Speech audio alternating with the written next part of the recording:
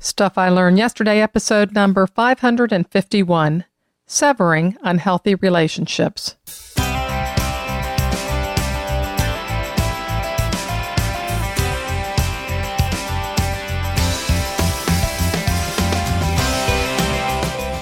Welcome to Stuff I Learned Yesterday. My name is Barb Rankin. For my 12th birthday, I received a copy of the Emily Post Book of Etiquette for Young People, which was written by Elizabeth Post. I got it from my grandmother, and I believe that if you aren't learning, you aren't living. In today's episode of Stuff I Learned Yesterday, I share lessons about severing unhealthy relationships. Hello, everyone. Happy Thursday.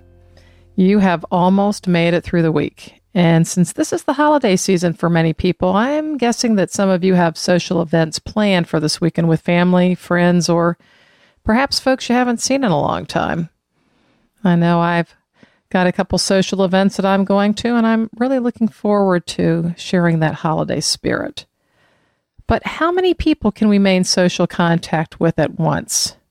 Well, that's the subject of today's fun fact. Have you ever heard of Dunbar's number?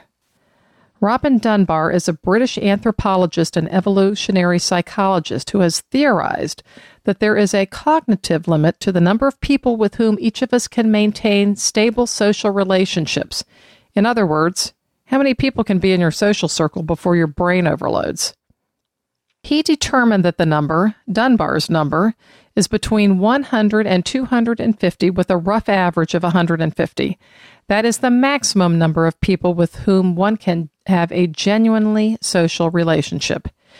He determined this by studying the correlation between primate brain size and their average social group size, and he extrapolated the primate brain to the human brain results to arrive at the human group comparative size. That's how he came up with 100 to 250. The number represents the number of people that we maintain social contact with during a given period of time and does not include people that we know but with whom we no longer have a relationship or with whom we have a casual acquaintance. Now, there's quite a bit more anthropological, sciencey information about how Dunbar determined the social number, but far more interesting is that his estimate has been used by social software developers in determining the programming for online social networks that we use today. So Facebook, LinkedIn, all of those, that's what's being used. Other anthropologists have estimated the number to be between 231 and 290 people. However, Dunbar's number is the one that remains the standard today since it was first published in the 1990s. I currently have 144 friends on my Facebook page and 442 contacts in my LinkedIn account. So I'm not sure what conclusions Dunbar would reach about my social number. You know how you can keep in touch with some of your social contacts, though? Well, that's right. Contribute to the Friday Forum. We're in the home stretch of Stuff I Learned Yesterday, and these remaining Friday Forums are your last chance to tell us how you have made a difference or how Stuff I Learned Yesterday has impacted you by sharing your experiences with all of us in the Golden Spiral Media community. Share your story. What experiences have you had and what lessons have you learned? For whom have you made a difference? Or how has someone made a difference for you? Please don't miss this last chance to participate in the Friday Forum by visiting our feedback page or calling our voice feedback line at 304-837-2278, or you can even typey out a message and send it in. I want to hear from you. I can't wait to hear what you've learned. What I learned yesterday. Another student was picking on a smaller classmate in the back of the bus. I was only 7 years old at the time, but someone told me what was occurring and then asked me to do something about it. So I got up and proclaimed in my strongest and very childish voice that I would stop it. I did, but it must have been a setup because the friend who was sitting next to me on the bus opened my metal lunchbox and threw my Christmas drawings out the window. I got off the bus crying, and my mom, who was right there waiting for me, took me home and pulled out paper and crayons so that I could recreate my Christmas masterpieces, which were my present to her. I never sat next to that so-called friend on the bus again. I was too young to understand what I had done, but I had severed a relationship because I knew that person had done something deliberately to hurt me, and I didn't like it. We begin learning as children how to navigate relationships, how to learn to play with siblings, cousins, and friends, and our responses often can be childish as we reject our young playmates. We learn about etiquette, polite behavior at home and in public with our peer group. I read the Emily Post book I received from my grandmother to get answers on how to behave with other young people my age. Politeness, courtesy, and patience were key, and not emotionally hurting someone else.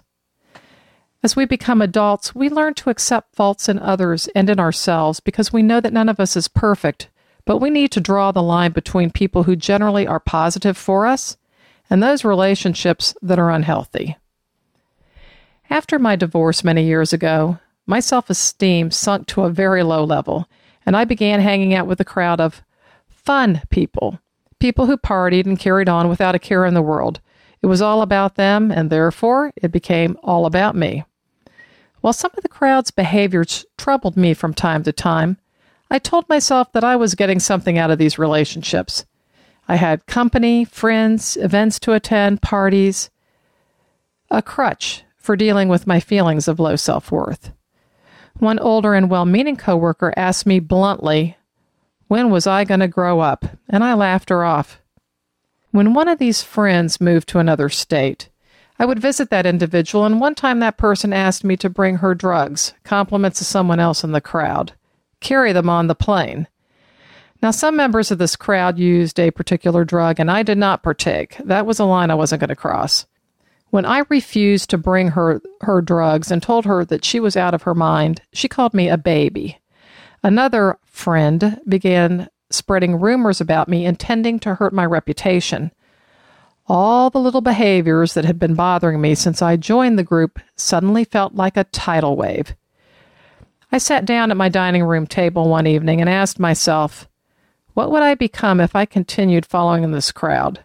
And I didn't like the answer.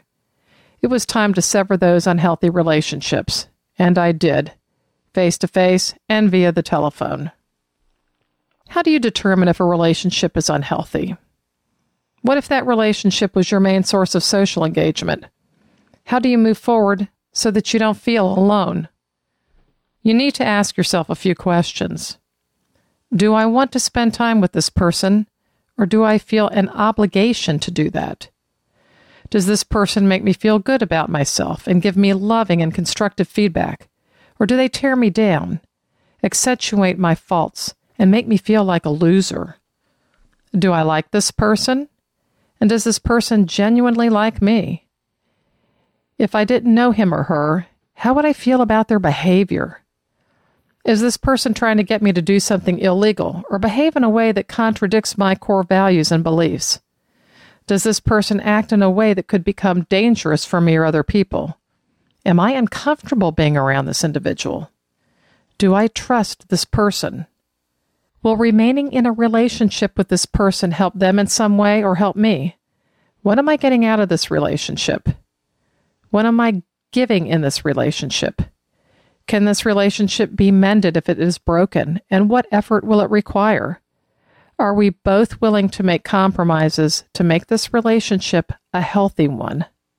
Has this relationship been unhealthy for so long that I'm clinging to it because it's familiar? Is this a positive person? If not, how can this person become positive? If the person can't become positive, who are the positive people I know? I want to cultivate healthy relationships with them so that I can move forward with caring individuals, so I can be a caring person to them. Here's what I learned. My mom brought me up to respect myself and other people. She rarely had a crossword for anyone, but I also watched her walk away from people who were not positive, and she didn't let them into our lives. I want to have positive people around me. I want to have supportive people around me. I want to be a positive and supportive person for other people. I want relationships that flourish and are healthy. This is an ongoing struggle for me. I've seen the damage that can occur to relationships through social media, and I'm not just talking about the election. During the past 3.5 years, I've watched my local community grow ever more divided over a piece of vacant property, which was once a defunct golf course.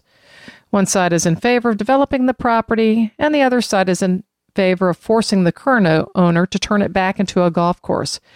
Every single day, there are nasty words, heated exchanges, and rude comments made between neighbors on our neighborhoodsnextdoor.com website, in the local paper, and in general conversations. One individual posted untruths about me personally and tried to use an old Facebook profile picture to embarrass me. I was angry, and it took everything in me to walk away and not respond. I've considered several times pulling out of social media altogether, but instead decided to ignore the posts and focus on all the healthy relationships in my social media circles. I've learned to stop, pause, and think about what I'm doing. I've learned to take a deep breath and walk away. I've reminded myself not to self-destruct and to not engage in behavior of which Emily Post would not have approved, of behaviors of which I would be ashamed. And at times it has been very difficult to hold my tongue. But I want to have and to promote healthy relationships, so I need to lead by example. I've learned the hard way that it is okay to walk away and sever ties with people. I don't need unhealthy relationships in my life that can't be changed. Unhealthy relationships drain energy that I can devote toward healthy ones.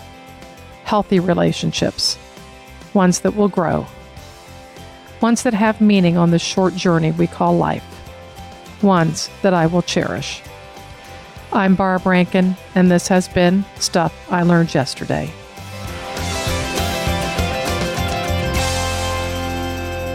Follow Golden Spiral Media on Twitter at GSM Podcasts and Facebook.com/Golden Spiral Media.